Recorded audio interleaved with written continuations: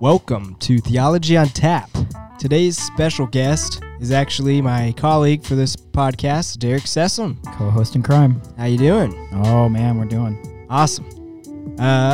For our beer of the week, we've got Francis Garner from the oldest brewery known to man in Munich. It's a nice wheat beer, but imported from St. Louis, so we've got our grimy American paws all over it. Yeah, it's important that we announce this. This is in accordance with the Bavarian purity law of 1516. So we sounds important. Keeping it German. Yes, we are. Yes. So, what made you go into psychology? It's a long story. I think what it was after such a long time of searching, trying to find a deeper sense of purpose in a lot of different things, and really kind of coming up empty in so many of them, I found myself in a place that was really transformational and deeply fulfilling for me. So it was after so many years of, just kind of frustration and listlessness as a young adult, really kind of like 18 through 21, I didn't have a clue and was really biding time. And, was almost kind of counting my days in a sense, just because I was like, there's not anything. But I found myself working at a summer camp. And through that experience, I found myself, not really finding any type of connection or interaction with the campers themselves, which is ironic because that was our primary responsibility, was to interact with the campers. But my driving force and really what got me up in the morning and kept me going was the kind of processing through the hardships and struggles of, my coworkers and other people that were there, and really allowing a space for them to give themselves permission to move forward. Because that's what therapy is in so many different senses. Like, I'm not a magician, Mateos calls me a witch doctor all the time, but I don't do anything that's magical. Really, what my role is to provide a constant, reflective environment of support where somebody can find themselves in a place of epiphany, and through those epiphany come transformation, because they're given the space and support to do so. So I found myself in basically a layman sense doing something very similar with these other counselors and stuff like that were college kids, and it's like, this is great. The fact that it was a Christian camp too made it even more, because it was very affirming to my faith, but it was also something that kind of drove me, and it kind of defined my marching call, mission statement, or something else that I have carried with me. And I think it's evolved a little bit, but essentially I like and I want to be a positive healing force in somebody's life where they can be able to navigate and overcome their struggles in a means where they can eventually thrive in their life. Now, I have to always go back to what my father said, and I think it's so true, especially in my current position, which is, Jesus is the one that ultimately heals. But I count myself very privileged and fortunate to be in a space where I can elicit that in a small degree and point them back to the true light. And especially where I'm working now, which is it's a Christian nonprofit that does counseling, and it's a residential. There's something very powerful and uplifting for me to be able to lead a process group where people are talking about their deepest traumas, talking about their deepest pains, and begin and end that group in prayer. It's wild. And I don't think I would want to be anywhere else. Wow. Amazing. That's why you are perfect to answer these questions. Nobody's perfect. Yeah. Perfectly imperfect.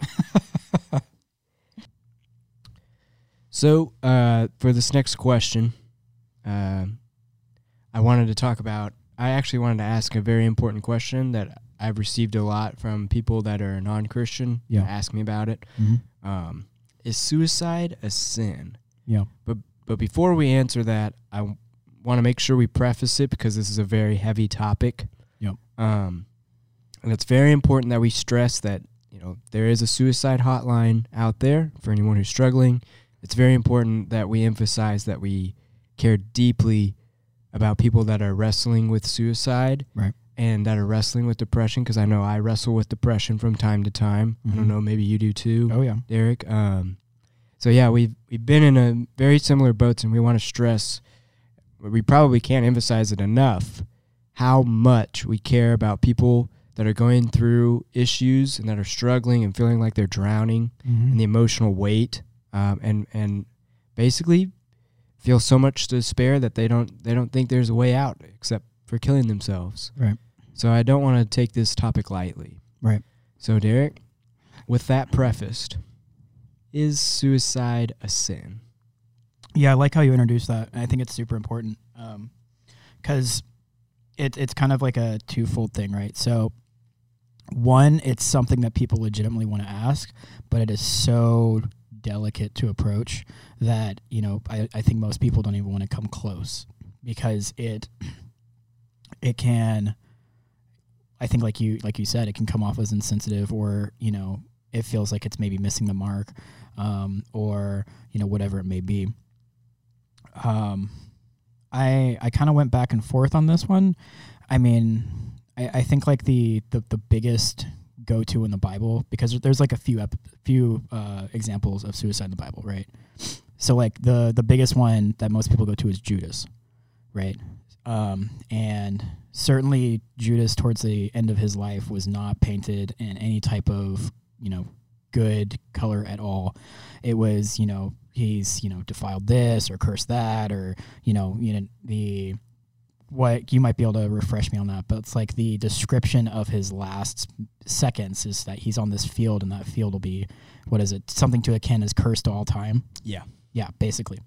However, like if you think about it, suicide from like the Old Testament point of view didn't really get a whole lot of attention as far as, the weight of their action, right? So like I think with Judas, and feel free to jump in, but I feel with Judas there was already so much going on with the fact that he betrayed Christ, right?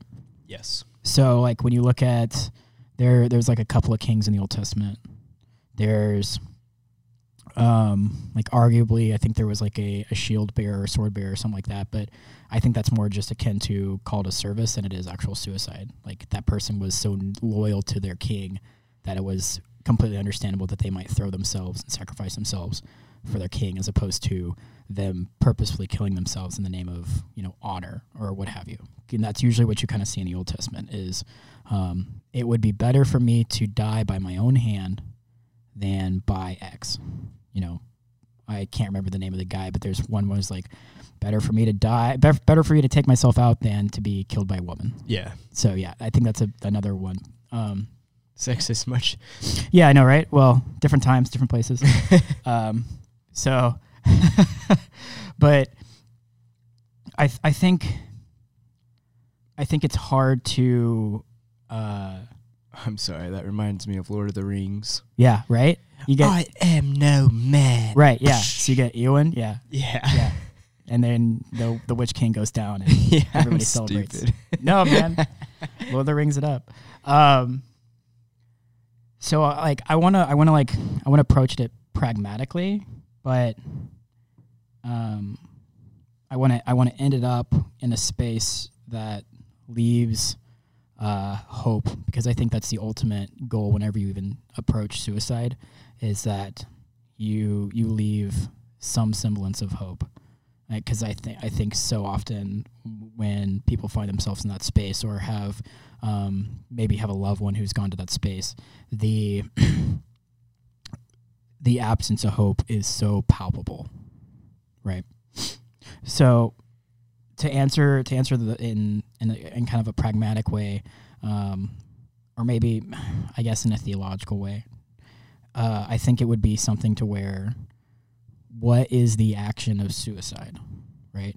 So it would be for one to take one's own life. Yes, right. So just looking at it as formulaic as you can, right? If you were to put it on an algebraic equation, and try to do it in such a way to where we can take a step away from maybe anyone's personal, struggle or anything like that, and we're just looking at the action itself. I mean, I would be under the kin to say yes, but I wouldn't say that it would be the end all be all, because I think a lot of times suicide is seen as like like almost a second unforgivable sin, right? So you have blasphemy, and then a lot of people would go, suicide would be up there too. Yeah, blasphemy of the Holy Spirit. And right. That's where I get tricky, because I don't get tricky, but it gets tricky. Because on one hand, I'm like, from experiencing, friends and family members that have had suicidal thoughts, from my perspective, which in some cases is very ignorant because I've never experienced what they've experienced. Sure. It comes off almost slightly arrogant to me, because I feel like, and this is just how I felt in the moment, like, you're disregarding my feelings as your friend / family member. Right. And also all the other friends / family members that you have. And then you're playing God with your life. Yeah. And ending it. But yeah. On the other hand, I have to come down from that, because in some space it's like, at one point I was almost grieving, because I could just feel it was about to happen. Right. It never did. But that's how I was angry. Yeah. But on the other hand, I'm like, those people don't feel arrogance about it at all. They have no way out, at least in their mind, and they want to escape that despair. And to be honest, like, whenever I'm talking about sin, as we mentioned, it's almost an archery term, missing the mark. Sin is not necessarily defined by one significant action. Right. It's literally the result of the first Adam falling, and causing the rest of humanity to be, slaves to sin. Right. It's just the result of the fallen world. People are dead in their trespasses and their sin. Somebody who's not a Christian and is wrestling with suicide is literally trying to wrestle their carnal man with a dead spirit inside, because they're spiritually dead. And that is just the result of sin and death and decay entering the world and, oppressing us intrinsically with our emotions and feelings, because it's our carnal man inside. Yeah. And I like, so going back to that definition of missing the mark, I like where you went. So you approached it from a bystander, like maybe like a close family member or friend or something like that, looking from the outside in, and how quick it is to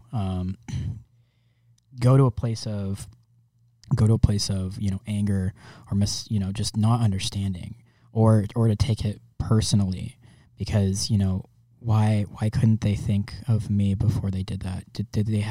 Was there even a thought of how much hurt they were going to cause everybody else? And I think you nailed it on the head, where the answer is oftentimes, if not most or all times, no.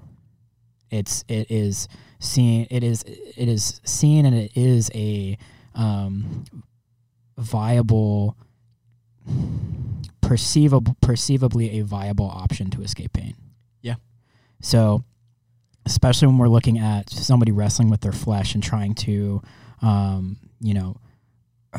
reconcile or get caught up in their own sinful nature. And I think another tricky thing is, and you can almost add this to, qualify, is that in this, I like just removing the pejoratives, Explain pejoratives. So like the inherent negative connotations, right? So like missing the mark doesn't inherently jump to what a lot of people would see sin as. Because, for a lot of people, sin would say, that's quintessential wickedness. Yeah, cultural Christianity, it's the Jerry Falwell, moral majority. Yes. Anything that's not the godly moral standard is a sin by action. So evil, wicked, bad, any of those. Whereas, in the grand scheme of things, they're not necessarily mutually exclusive, I'll grant that, but that still doesn't mean that living in a fallen world, you can't always trace the suffering back to one's own failing. And I think that can be important when it comes to somebody's struggle with deep depression or suicide. Yeah, me too. Because I think it's the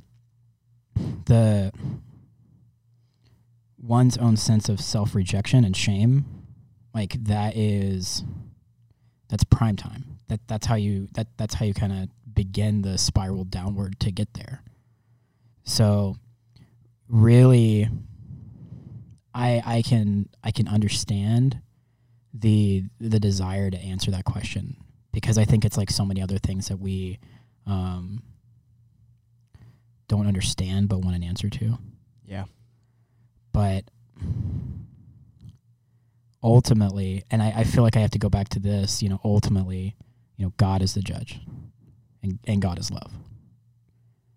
So that's why I'm very hesitant to say, the Bible doesn't explicitly say that suicide is an unforgivable sin. The only one that comes to my mind that's an unforgivable sin is the blasphemy of the Holy Spirit. Yeah. So that's where I'd make the distinguish. So I would qualify it if you had to. I would say it would be, perhaps a sinful act, because you again, looking at it, I guess pragmatically or theologically or whatever the term would be, you are... Let's say theologically for kicking. So let's say theologically. So then I guess you are taking an action that would otherwise be something that was, I guess, God's ultimate decision, right? So when we are to live and to die, and also the I think just looking at suicide in itself, like breaking that word down, self-murder, to murder oneself. Yeah. So, and I think just using that, even going further, I think it goes hand in hand with what Jesus said, as far as where we find anger and hate, because people who find themselves in the bed of suicide, or or struggling in the pit, where their only way to escape their own sense of doubt, rejection, failure, whatever it may be, their own self-hatred, is to solve the problem themselves and to check out. Man, that's deep. Well, I think it's so I think it's one of those things to where reintegrating something that's been lost in the church. So that question in itself would be something to where it's more like, it's more inquisitive than it would be condemning. Because if you really don't understand, or if you really don't know what you're talking about, you can only place so much blame for being insensitive. Right. So I want to be able to say that, and of course, if any of our listeners are struggling with depression or suicide or anything like that, of course there is more than enough support out there. I can't say that enough, that there are people who care. not that I would probably be the one person talking to you, but I care. I, of course, want you to be able to thrive in life and to, see your purpose in Christ fulfilled through your life. So there are tons of resources that you can go out and access. There's a suicide hotline. There's so many different things. But going back to it, it's something to where somewhere along the line, when we started separating the spirit and the mind, well, let me back up a little bit, because there's clear distinctions as far as how Scripture describes the two. But I think as far as like putting them in elements to where they can almost contradict each other, or they can't be really discussed in the same basket, it's very easy to start putting any type of scientific discovery when it comes to the mind or psychology or anything like that in a place where it's like, okay, well, this is just a part of a fallen part of ourselves. This is a part of something that is, man-made philosophy that cannot be trusted or something like that. Essentially what I'm getting at is, we need to start destigmatizing any form of approach to mental health back into the church, because, as the church in its inception blew up and grew so quickly because of its radical ideas of serving the poor, granting mercy, showing love to everyone. The least of those in that society, of course you can translate that to the continual, when you have your homeless and everything else like that, but the broken and the hurt. Now it's something to where we have a term now, and it's those that are struggling with, mental illness, and we shouldn't be shrieking away from that. We need to be able to embrace these people, and we need to be able to bring them back in to our fold, and know that, whatever might be going on, it might be overwhelming for me, but I'm going to sit here and I'm going to give you the time of day, because I know that Jesus still loves you, and I know he's bigger than everything, and he can absolutely bless you and heal you and, comfort you in your darkest day. That's, I want to go back to the question of mental health in the church, but first I want you to establish a few things that you believe about God. Sure. And how he interacts within the world. What aspect of God is the most psychologically intimidating? And say your answer, and then maybe say an answer of someone who probably is battling depression right now. Mm-hmm. And then I want to know what aspect of God is the most free. I couldn't necessarily assume on somebody else. I know for some of my own struggles and just kind of thinking it without trying to go too meta. I think for me, what's intimidating the most is that God's just the internal nature of God, where of course, we look at that, time and space and creation and the end times and all that, but really the entirety of that. So the fullest extent of the human condition already acknowledged, understood, and accepted. And it's something to where there is no space where you can doubt the love of God or doubt his justice or doubt anything else like that, because he existed and exists and will exist through all of the things that we have ever done and all of the wrongs we may have done, all of, anything that we might have done to ourselves or anybody else. And to me that can be awe-inspiring, but it can also be intimidating in a certain sense, because it's something to where there's nowhere to hide. There's no space to be like, okay, this part of me I can keep secret. This aspect of who I am, I can retain control, from God. which, I mean, I think that's something to where what is most freeing, I think, goes into this is it's self-confirmed by the deepening of your faith. So, like, one thing that my dad would always say, that our faith, our personal understanding of God, can never surpass our understanding of how much God loves us. So the more we are capable of understanding just how much grace has afforded us, the deeper our faith can actually go. Because it's peeling back the layers. It's looking more and more at, man, I'm pretty messed up. And of course, all of humanity is really messed up, but we're still saved by grace. Exactly.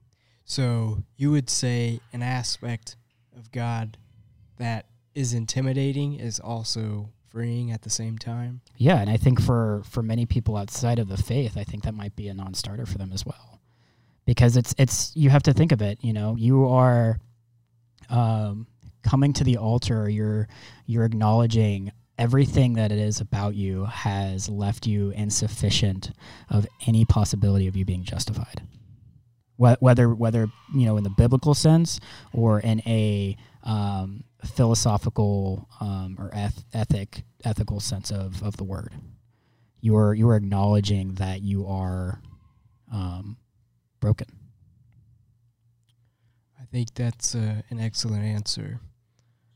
So let's go back to basically the church and how it deals with mental health. Yeah. So obviously there's the big self-care movement going on right now. Right. I don't think churches have done a great job addressing this. And when they do address it, I'm not sure if it's the right answer. So The question I'm going to ask you is the self-care mental health movement helpful for Christians, or is it simply endorsing like self-serving behaviors and prioritizing yourself under the guise of mental health?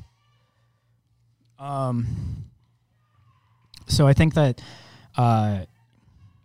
let's start here. Define self-care for me. Well, in this, I think there's some validity to the self-care movement, but part of it is you need to take care of yourself, because if you don't have your ducks in a row, you can't necessarily have other ducks in a row. Sure. But also, maybe like take time off for yourself. If you need a mental health day, take a mental health day. Right. If you want to eat,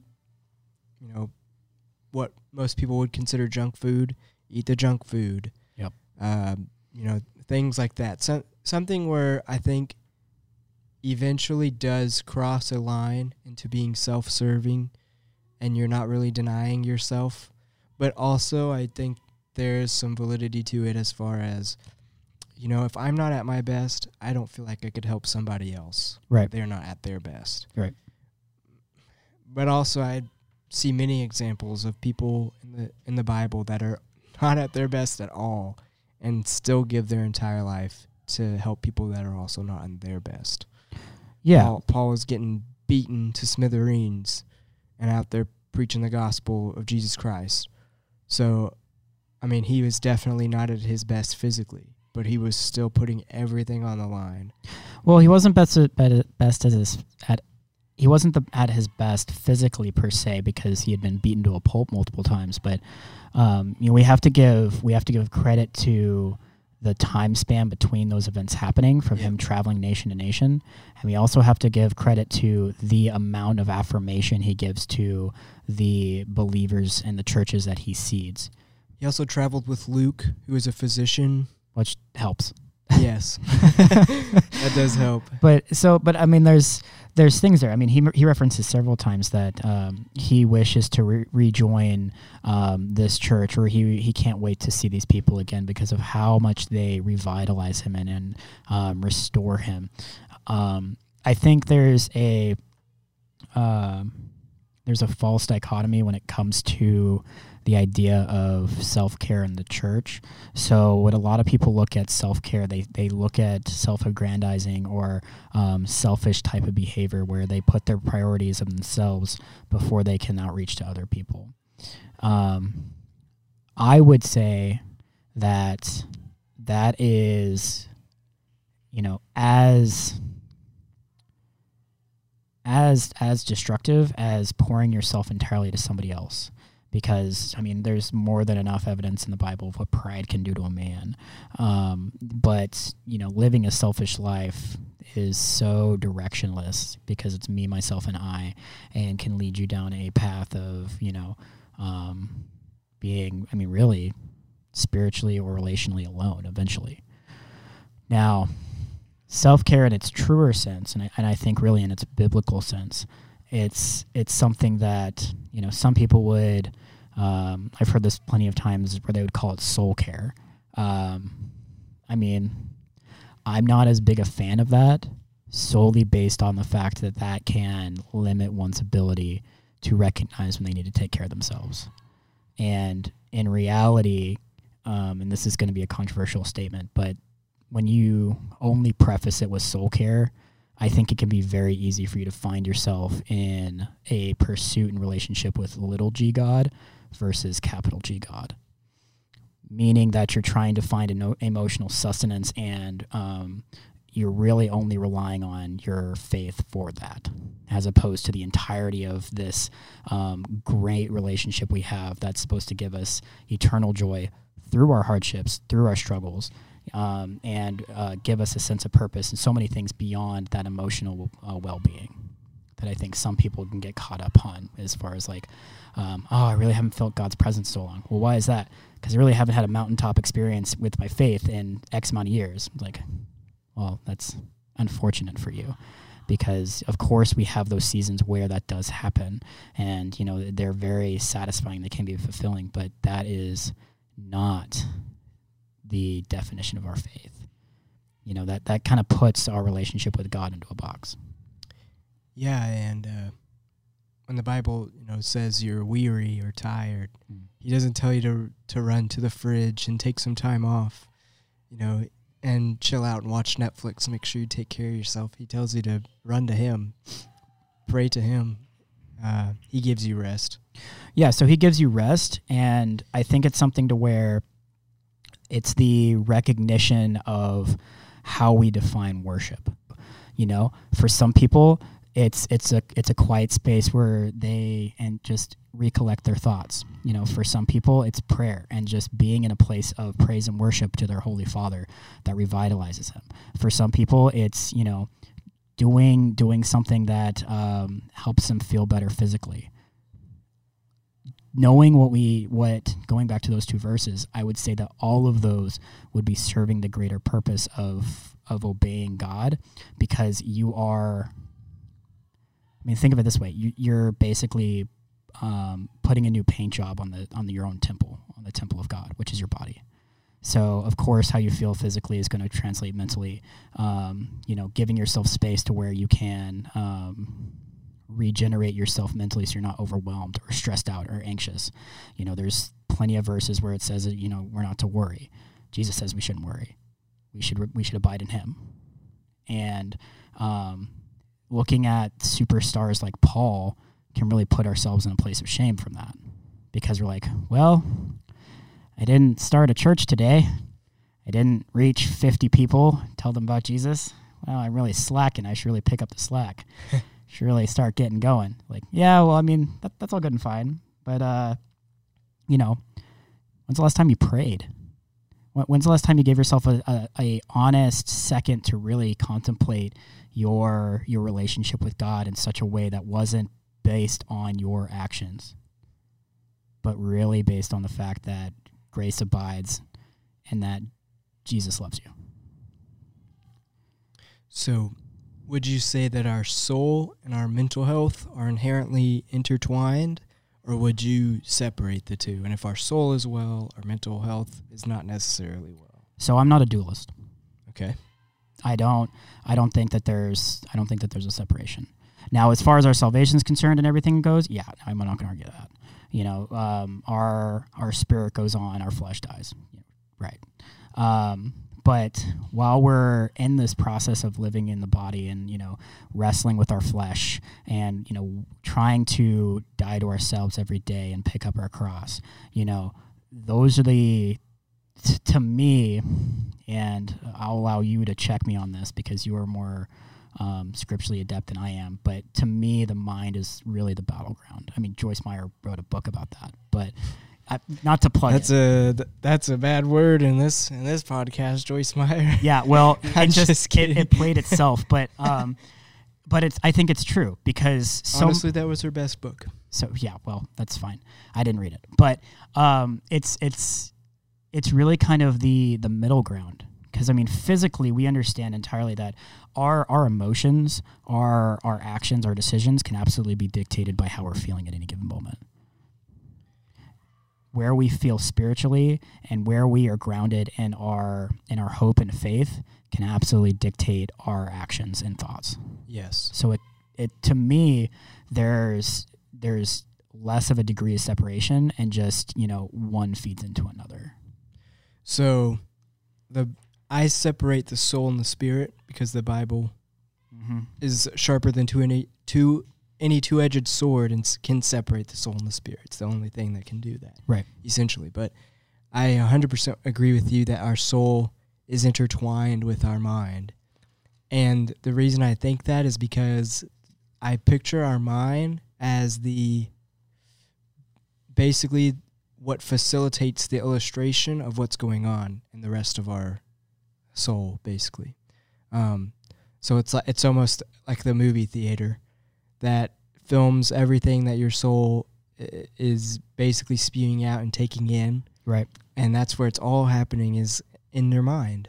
And that's where you see it. Like emotions and stuff, that's built into your amygdala. Yep. You got your parietal lobes that are involved in how you think and how you interact, and you got your prefrontal cortex that helps you make decisions and rationalize. That's right. But really,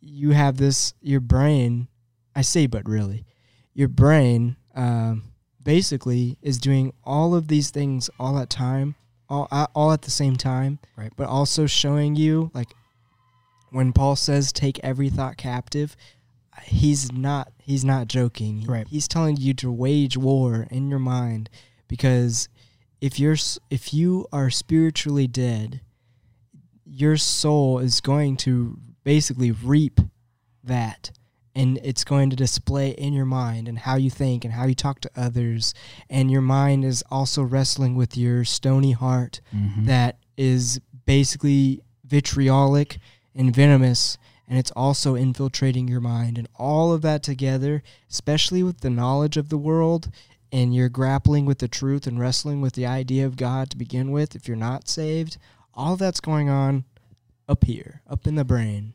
Do you know what's ironic? What's ironic? You mentioned the double-edged sword. Do you know what the verses are right before that?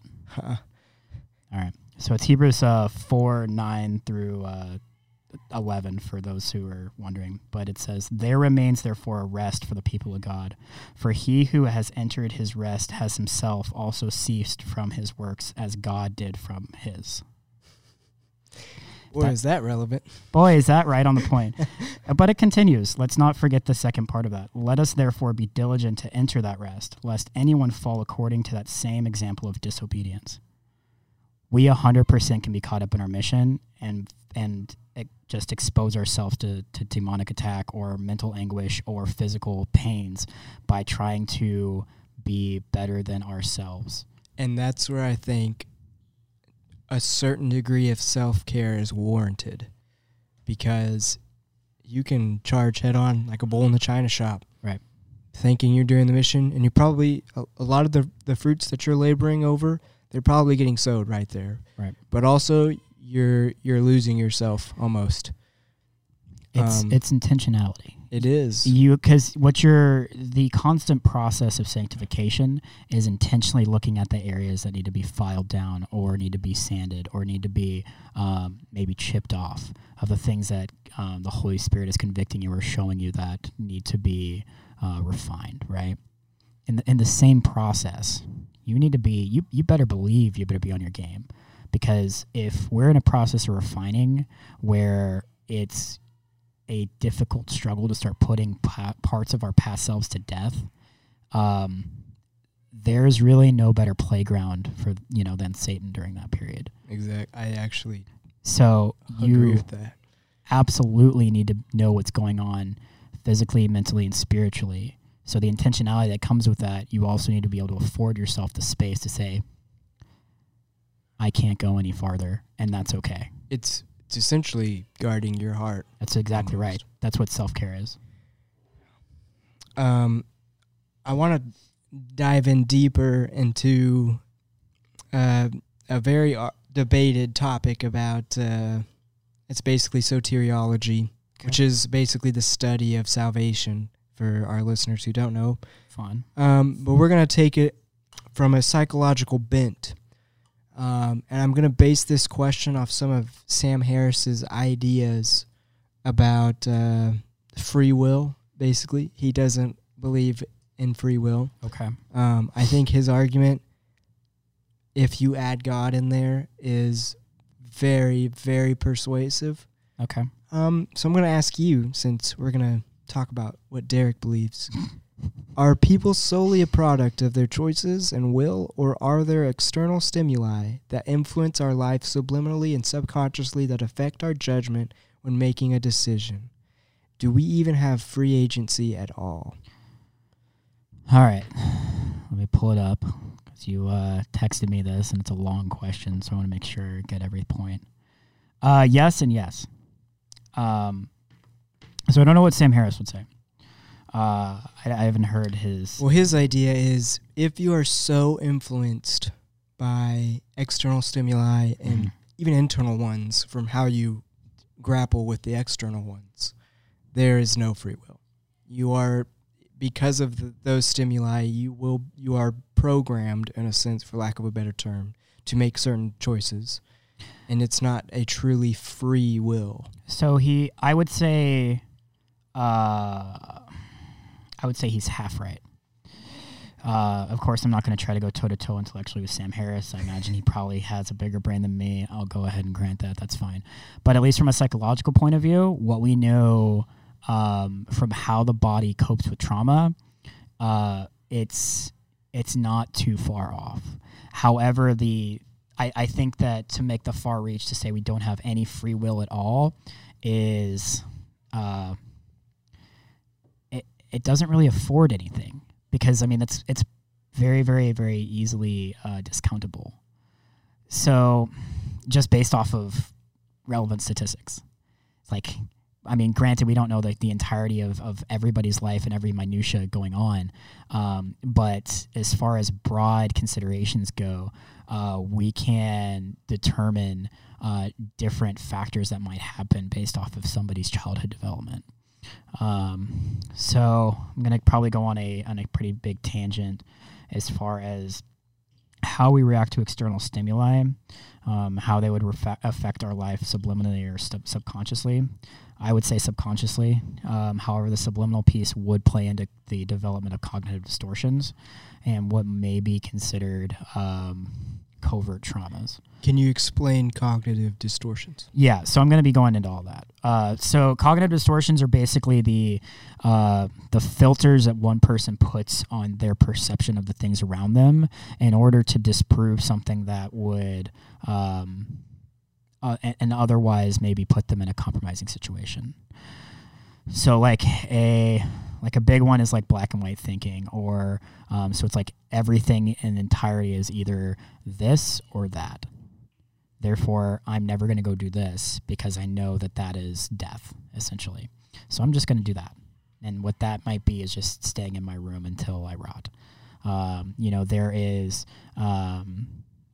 over-exaggeration, to the nth degree where, this little hiccup that might have happened means that the entire world is just, is about to end. And of course, I'm exaggerating for brevity, but, for some people who deal with extreme anxiety, these are things that their thought process goes through on a daily basis. So that would be at least two examples of cognitive distortions. I mean, as far as what most of the community would look at, I think there's like 11 or 12 just readily accessible ones where it's like, oh yeah, these are the most common ones that people do, you know, at any given point in time if they're struggling with, you know, depression or anxiety. So I need to back up a little bit and say external stimuli, you really have to understand trauma. And going back to the entirety of this discussion, I really want to kind of give a church answer for what trauma is. So I think a lot of people have different thoughts of it, but I don't think they think of it in a broad enough sense. And I think that can oftentimes discount why people react in a certain way, how people carry themselves with certain demeanors, or how behaviors begin to develop. So from a Christian perspective, I've kind of labeled it as such, whereas think of trauma as not necessarily a sin against God, but a sin against your brother, a sin against a loved one. Something, so like a wrong or something less than, you know, something that doesn't hit the mark, which I think is perfect, against somebody around you. Now, if your first thought is like, wow, that's super broad, yeah, that should be able to give you at least a taste of the extent of living in a fallen world, because people carry their perceptions and will develop different cognitions based off of their interactions with people on very, very, very small things. So a big example of that, where it's like, okay, nobody would deny that, guy coming back from combat, you know, his whole platoon got blown up or whatever. Obviously, you know, this guy's going to probably have flashbacks. He's going to, you know, be very wary in any crowded situation. He might sit in the corner because he needs to do, for his own sake, he needs to do several, there's a technical term for it, I can't remember what it is, but essentially security checks of his environment. And it's a whole lot safer to do that when sitting in a corner. So that would be a state of hypervigilance, right? So that's one example of a reaction developed from a heavy or large traumatic event. Now, if you imagine, let's scale that down to something as innocuous that's, you know, again, nobody would immediately recognize. So something as innocuous of, okay, you get home from school and nobody's there. And nobody's there. And nobody's there. Nobody's ever there. Over time, that can absolutely start to develop similar symptoms or similar presentations. Because now you have the idea of, okay, people aren't as reliable as I thought. Why? Because the people that were supposed to be closest to me, they were never really around. They never really showed that they cared. You know, attachments don't form as easily now because I can't really trust someone to ever stick around. Or worse yet, they're going to leave anyway. And through that thought, you find yourself in a place where there's no grounds to establish any type of relationship because it's already finite. Because you've already decided it's finite. So if you can imagine those two extreme examples on maybe like something to where it's, yes, obviously recognizable, to something to where it's like, you know, that just sounds like a kid growing up in a single parent situation, or, you know, both parents work late shifts or something like that. Just because it's normal to society doesn't mean it's adaptable or acceptable for a child's psyche.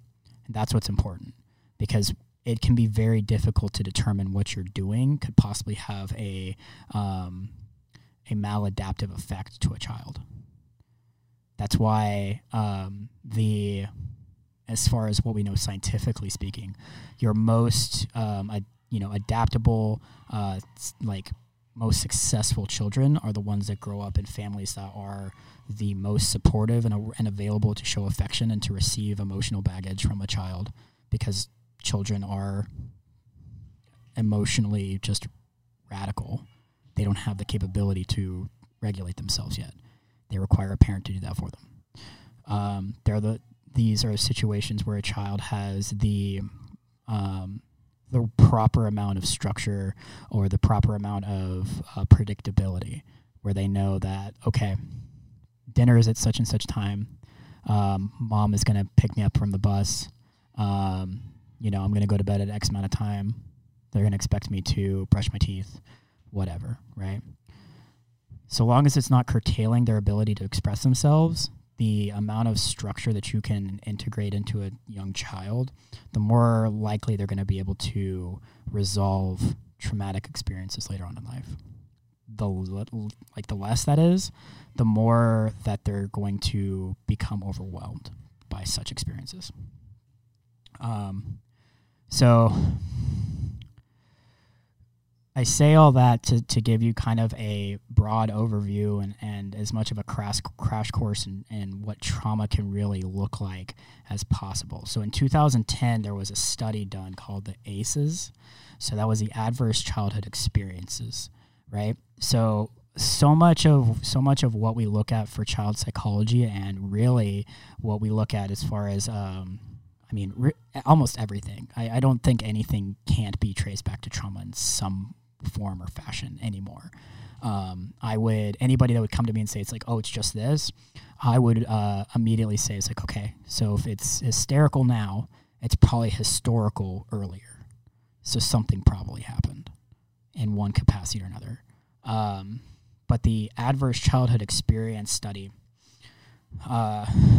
took, oh gosh, I can't remember how many. I think a couple hundred children or something like that from various family systems. From ones that were broken or dysfunctional to, I think, ones that weren't from the beginning but turned abusive later on, to a lot of different things. And they tracked them over the years. And then at the end of the study, they also surveyed people the same age and looked for these similar markers to see if stuff was going on. And what they determined is, depending on your ACE score, I would have to look it up. I don't remember exactly, but I remember the number being very small. I think it's like 7. So if you had like 7 adverse childhood experiences, your chance of developing like heart disease was like 25 times more likely, something like that, just because of the stress that your life endured throughout. And these are like 35, 40-year-olds when the study was done and when they surveyed people at the same age. The likelihood of addictions was up by like 18% or like 18-fold or something like that. Not percent. It was 18 times more likely. Just all of these health conditions, all of these proclivities to mental disorders, your likelihood of SES establishment later in life, which is socioeconomic status, meaning that you are likely to maybe be successful going to college or finding a trade or something like that to where you can be considered middle class or above, or be stuck in poverty or worse, homeless. Based off of these childhood experiences, it was very... they were able to determine that it's pretty trackable what's going to happen in somebody's life based off of their child development. So as far as our response to external stimuli, I'm inclined to agree to an extent. Because what we also know, and this is where, my profession would come in, or at least, just everything. Let me read the second part of your question. Did you want to add anything before I? No. Okay. Is this boring you? No. Okay. Almost cut steep whenever you were talking about whenever someone comes home and there's no one there, and there's nobody there, and there's never anyone there. So I was like, yeah. That's how I felt in high school. And here's the thing too. When you look at the ACEs study, when you look at the real theory and models behind what trauma is and how it interacts with our brain and how those neurochemicals fire and how they create physiological responses and how very likely it is people will, and I would say likely, not determined, catch that, how likely it is that people will react in a certain way to try to alleviate the psychic, meaning their brain, the neurological pain, psychological pain of whatever's happening, or in some cases the physical pain because maybe something happened during that time, is profound. So it transformed how we looked at addictions, like entirely. And I mean, like these are as far as how it applied towards addiction specifically. I mean, that research has existed for like 35 plus years. But as far as how we look more into childhood, the ACEs study really kind of took that and ran with it. Now, as far as the second part, or should I say the first part, it's like, are we sole products of our choices and will? What we know, and what we know is very effective. And again, this is kind of why it's my buzzword. Buzzword meaning intentionality, is when you look at the interventions that exist, when you look at the therapies that exist, they're all very effective. If caught early enough, you can reverse practically all of it. If caught in like adulthood or something like that, you can start radically transforming somebody's ability to almost regain agency, if I can be so bold to say such. Because if you imagine somebody lived such an extremely traumatic life throughout their childhood or adolescence or whatever, depending on how dysregulated their body may be, their core tenets of rationality doesn't exist, because the only thing that is online in their brain is the part of their brain that is fight or flight. So the higher functions of anything else going on is, how do I turn this off? How do I get away? What's going on? Everything is fire alarm. Everything's online. The snap judgments and decisions that you make just constantly, because of how your neurochemistry and just how messed up your brain is during those moments, or can limit your options of what you're going to do. So that's why, somebody might have the proclivity to jump into, heroin or some other type of maladaptive action to try to cope or heal a pain that they haven't been able to find a proper means to alleviate. So they self-medicate. And that can come out in so many different ways. What's powerful, and I think probably will lead into your next question, is how reversible this is and how much we know can be turned. So you can turn the tide on that, and through proper therapeutic interventions and through really dedicated and intentional trauma therapy, you can assist somebody to bringing the higher parts of their brain back online to such a degree to where they absolutely can start making more decisions than they otherwise wouldn't be, because to them, those other decisions that they couldn't process before just didn't exist, because everything was streamlined to survival or mitigating pain, if that makes sense. It does. Yeah. So when it comes to, I guess in terms of mitigating pain, let's talk about your eschatology. And then would you say that do certain eschatologies breed anxiety more than others? I mean, I suppose, like, I would have less of an opinion on that. Just, I don't know. I've never been one to look at the end times. Well, I have. I know you have. That's a question for you, man, because my answer is yes. Absolutely. I do think there are certain eschatology that does breed anxiety. Sure. Being a partial preterist, which being a preterist means that I think almost everything in the Bible has already happened as far as end times. Yeah. And eschatology, for our listeners who don't know, is the study of end times.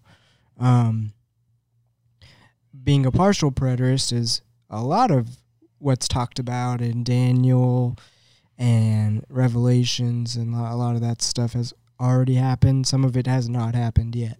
Yep. But I didn't used to be a partial preterist, so I grew up in Word of Faith, and their theology when it came to the end times was basically the Left Behind series. Right. And I think that the idea of a great tribulation, I think that's what gives me the most anxiety, because I have this irrational fear of torture. So you're not a pre-trib guy. Being persecuted. What's that? So you're not a pre-trib guy? I'm not. I am, I guess I wouldn't even fit with your... Being a post-millennialist, no, I'm not a pre-trib. And being a partial preterist, yeah. There are many partial preterists that believe that the Great Tribulation has already happened. Emperor Nero was the Antichrist. Basically, there's this thing called gematria, which is like this Hebrew alphanumeric coding. So if you did 666, that basically it's where they replaced letters with numbers. Yeah. If you did 666, it would spell out Nero Kaiser, which would be Emperor Nero or Nero Caesar. Sure. Is that what they said about Ronald Reagan? I don't know. I remember when Obama was about to get elected, I went to this Bible study, and the guy couldn't help himself. I think it's like every other president, because I think they said the same about Ronald Reagan. Yep. I don't know. I do think there's a lot of legitimacy when it comes to that type of stuff, but as far as, like, does certain eschatologies breed anxiety, my answer would be yes, like a resounding yes, because it was me. Yeah. If this were statistics, this would be a coverage error, because I certainly don't represent the rest of the population. Yeah, I don't know if this was I don't know why I think this might be a Baptist thing, because I don't think it is. But all I really know, and the only really thing that any time ever would come up would be like the debate. It's like, oh, are you pre-trib or post-trib? Yeah. And like that's it. Like literally nothing else. So I don't know. Well, the good thing about growing up in the Word of Faith is they definitely believed in the rapture. I grew up believing in the rapture. Yeah. John MacArthur, he believes, or at least I don't know what he believes now, but I watched a sermon. It was from like, I think 7 years ago or 5 years ago. I can't remember, but he used a passage in Thessalonians that basically, that was his grounding for the rapture. So he believes in something according to that. Because it says you're not going to be there when it happens. Right. But I think that was specifically Paul talking to the church in Thessalonica, I think. So, of course, looking if we are pre-trib people or post-trib people, then, yeah, they're not going to be here because the tribulation hasn't happened yet. And they all died off because that was back in like 70, 80 or whatnot. Right, yeah. Yeah, I don't know. My answer to that is a resounding yes. So you got a couple more. And did I don't know, because I went down the rabbit hole on the last one. Did I answer your question? So your question, you answered it right at the beginning when you said yes and yes. Okay. Does external stimuli and, how you cope with that external stimuli and internal stimuli, does that basically control your choice? Yes. Do you have free agency and free will? Yes. Right. And then you went into the nuance. So I would say you answered it. Okay. So the next question we're going to do is, what are some passages about God that give you a sense that he understands abnormal mental and emotional behavior? So I had to think about this. I did look up a couple of passages. You did preface with God specifically, so I had to try to find specific examples. There are plenty of descriptions and explanations of different forms of mental illness. I feel like all of the reformers are going to come out of the woodworks and be like, literally the entire Bible is riddled with abnormal emotional and mental behavior. So I know a lot of people don't like to, I don't know. anytime I look at a person in the Bible, I always look at their motivations and their actions. And this isn't answering your question. I just want to say that. So like Samson is probably one of my favorites to look at, because people look at Samson, and going back to your word before, they see this arrogant, foolish man who, is obviously squandering his birthright as being this chosen from God, He-Man of a person that can just go and kill thousands of people with a donkey jaw. Yeah. But when you really kind of dig into it, I can't help but think he's in some state of just active rebellion from everything going on, because his parents knew he was going to be Mac Daddy Samson before he was born. Yeah. An angel literally told his mother, hey, make sure you don't do these things, because Samson's going to be the guy delivering the Israelites. You had all this stuff going on. I can't imagine the amount of pressure or expectation his parents, which probably translated to his village, which probably translated to his nation, placed on a young boy, being like, hey, you're going to be the guy. BT dubs, you can't cut your hair. Yeah, pretty much. So like I when he grows up and he's doing all these just ridiculous things, and you're like, man, this guy's a bit of a jerk. I can't help but think, like, I personally have worked with so many people that were in a similar state where they were, probably going to inherit this, the corporation or empire, the business empire of their parents or something like that, or were the hero child in their family or something like that, and their only option that they could do was to try to take their own path in rebellion. That's my own two cents. Like, there's of course tons of other examples in the Bible. Now, when it comes to mental illness specifically, I want to give one that I think might answer your question. Then I want to give a couple of different examples of just, how different characters in the Bible have been, looked at and kind of put it through a mental health lens. So my first, kind of go-to as far as, God and mental illness specifically, I went to King Nebuchadnezzar. So I don't know if you are familiar or remember, but I know okay. a lot about King Nebuchadnezzar. Let's talk about those 7 years that went by where he was cursed to be with amongst the wolves and the animals. Yeah, so act like one. Cursed is certainly one word. So unlike King Saul, during his period before David slayed Goliath, God literally put a spirit of, not tribulation, but, just like a disturbing spirit on him. And it prefaces that, and David had to come in with his harp and, was the only soothing thing for him. Right. It doesn't say that for Nebuchadnezzar. It just, Daniel gives a prophecy that, hey, you're going to start eating grass like an ox, and you're going to start growing hair that's going to just be so ratty it looks like eagle's wings, and then your nails are going to be like eagle's claws, because you're just not going to have your faculties about you. And then he gets caught up in his own pride as he has his entire life, and he's like, isn't that interesting? And then literally the voice of God comes out and it's like, hey, guess what? You're going to go eat grass like an ox, and you're going to, become so ratty that it looks like you have eagle's feathers, and your nails are going to be like, claws of a bird. And then he does that for 7 years. So I was looking it up. I should have looked it up, because his reaction out of that is actually profound. But I love when he comes out of it. Yeah. So it's Daniel chapter 4. It's verse 33 when it actually happens to him. So it's like, that very hour the word was fulfilled concerning Nebuchadnezzar. He was driven from men and ate grass like oxen. His body was wet with the dew of heaven, till his hair had grown like eagle's feathers and his nails like bird's claws. Fun stuff. So I say that to where, yes, in this particular instance, God was the one that made him go essentially insane, or lost his mental faculties for a period. But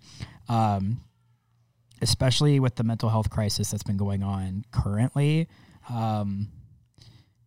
there is a space, and I would be willing to have it as far as demonic influences, but just as far as mental illness specifically, that's probably a majority of homeless people in one degree or another. So, they don't have the capability of grooming themselves. Moreover, it doesn't come to their mind that they even need to do so. So, and their cognition is non-existent. So it's basically like, and I don't want to sound insensitive, but just as far as describing it, it's almost as if they're an animal. Because mentally, there's just so much going on that's been untreated. Woo. Yeah. So as far as like a direct example where, to go to your specific question, does God acknowledge abnormal behavior or mental illness? That's probably the best example I could come up with. Now, as far as mental illness descriptions throughout the Bible, there's tons. Do you think that he understands? Well, he's God. Right. Are there any passages that you think you can give that show that God sympathizes and understands mental illness? So it would probably be one of my other examples, which would be Jonah chapter 4. Okay. So if we can remember back to Jonah, Jonah tried to go as far as he could from Nineveh, but it's more to that. Chapter 4 is really the meat and potatoes of that whole book because you really get to see why he was trying to run away. Yeah, he thought it was going to be dangerous. Yeah, he thought they were a bunch of heathens. But in reality, his anger and rage towards those people was so powerful. So powerful. He was willing to defy God because of how angry he was. If you were to take a map and look at where he was, where Nineveh was, it was like he picked the farthest point on the map, which was like 2,000 miles away. Yes. And was like, my brother says this whenever he preached on Jonah one time. He was like, Jonah didn't just say no. He said bleep no. Yeah. Because he went all the way to Tarsus. That's right. Or was trying to go all the way to Tarsus, which was literally the map that they had probably was like right at the edge. They didn't know anything else that existed beyond that. Yeah. So I want to preface that. Actually, I'll look it up while I'm explaining myself. So that level of anger, we're not talking about an elicited emotional response. That's somebody that's consumed. That in itself, rage is a mental health issue. When you are caught up in it so much to where you were so reactive and you were so elicited to be directed by that emotion, it's no longer just frustration or anything else like that. That's control. You are caught in that. That is captivity. So I only need to say what he says. Maybe you remember. God puts it in such an eloquent way when he approaches Jonah in chapter 4. He says, he says, does your anger do you well? I love that. Yeah. And then he doesn't immediately try to rebuke Jonah. He doesn't, try to do anything else like that. He lets him stew in a little bit because there's a lesson to be learned there. And, Jonah's probably too peeved anyways to even listen to God at that point. Probably. Which, again, I honestly think about that.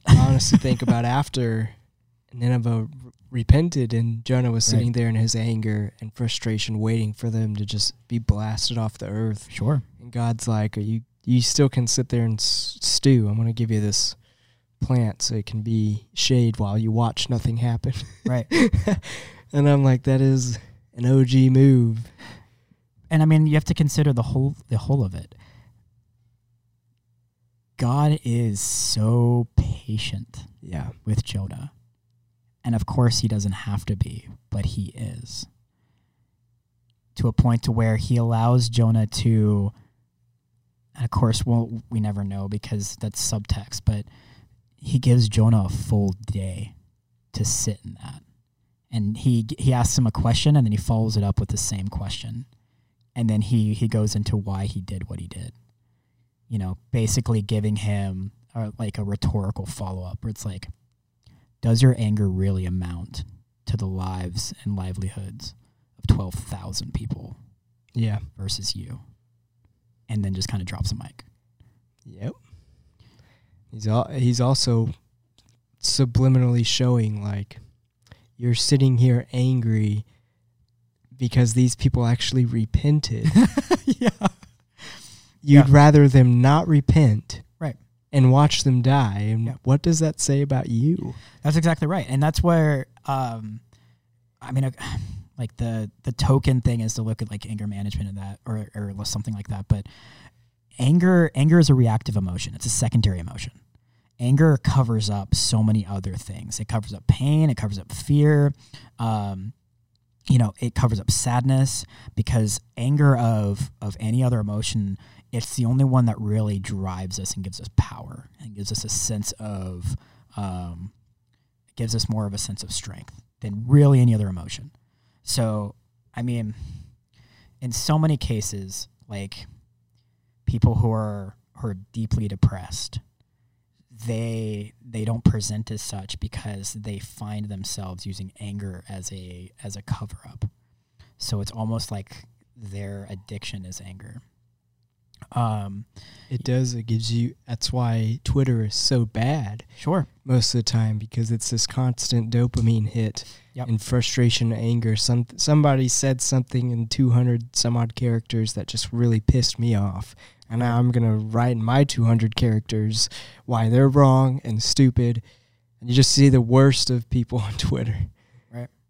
So I mean, as far as God the Father is concerned, like, as far as abnormal behavior would be concerned, I would go to Nebuchadnezzar. And then as far as actually having a one-on-one with somebody who is obviously trapped by something that is like mentally fueled, I mean, Jonah. I mean, you can look at Job.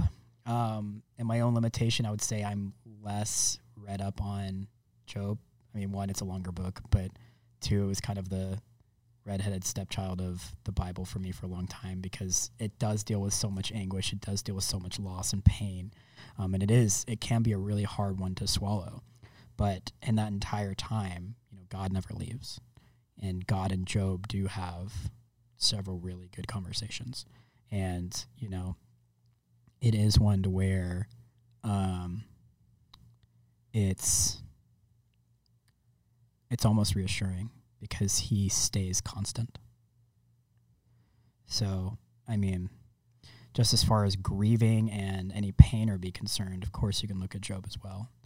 And then my other example, which, wouldn't necessarily be one with actual, God being involved, but, half of Psalms. All of Psalms? Most people probably read David and be like, I'm no psychologist or psychiatrist, but this seems straight up like bipolar disorder to me. So, well, the beauty of it is that the medium that it's in, it really allows you to see more areas of him than really any other place in the Bible. Yeah. So maybe you can make that claim for Solomon, for Ecclesiastes and Proverbs and such. But even still, because honestly, I think Solomon was depressed very clearly.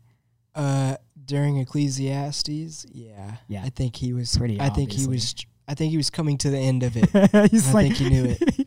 I mean, he was basically flipping tables in frustration. He's like, I got everything and it still sucks. What did he say? He said something along the lines of, to know everything is grief. Yeah, it's all vanity.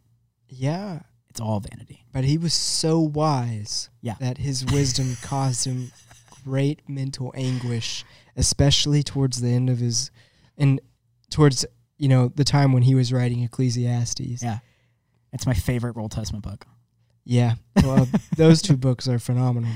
But I'm so you have there's tons of Psalms that you look at and be like, yeah, that's anxiety, or yeah, that's this. But for a shot for shot example, so Psalms 102 basically walks you through the diagnostic criteria of depression. like shot for shot. We're like, wow, David's really, really hurting in this one. I mean, it's almost wild. So, I mean, there's tons of examples of that throughout the Bible. So, this question is basically, what made you go into psychology?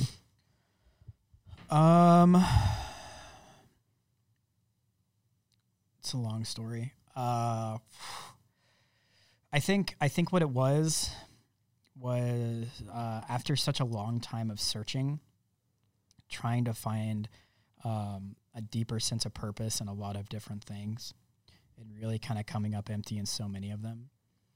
I found myself in a place that was really transformational and deeply fulfilling for me. So it was after so many years of, just kind of frustration and listlessness as a young adult, really kind of like 18 through 21, I didn't have a clue and was really biding time. And, was almost kind of counting my days in a sense, just because I was like, there's not anything. But I found myself working at a summer camp.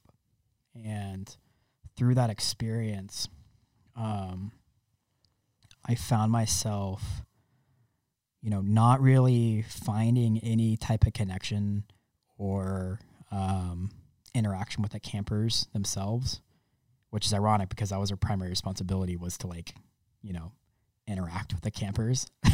But my driving force and really what got me up in the morning and kept me going was the kind of processing through the hardships and struggles of, my coworkers and other people that were there, and really allowing a space for them to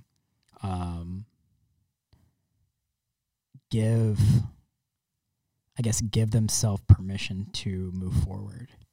Because, I mean, that's what therapy is in so many different senses. Like, I'm not a magician, Mateos calls me a witch doctor all the time, but I don't do anything that's magical.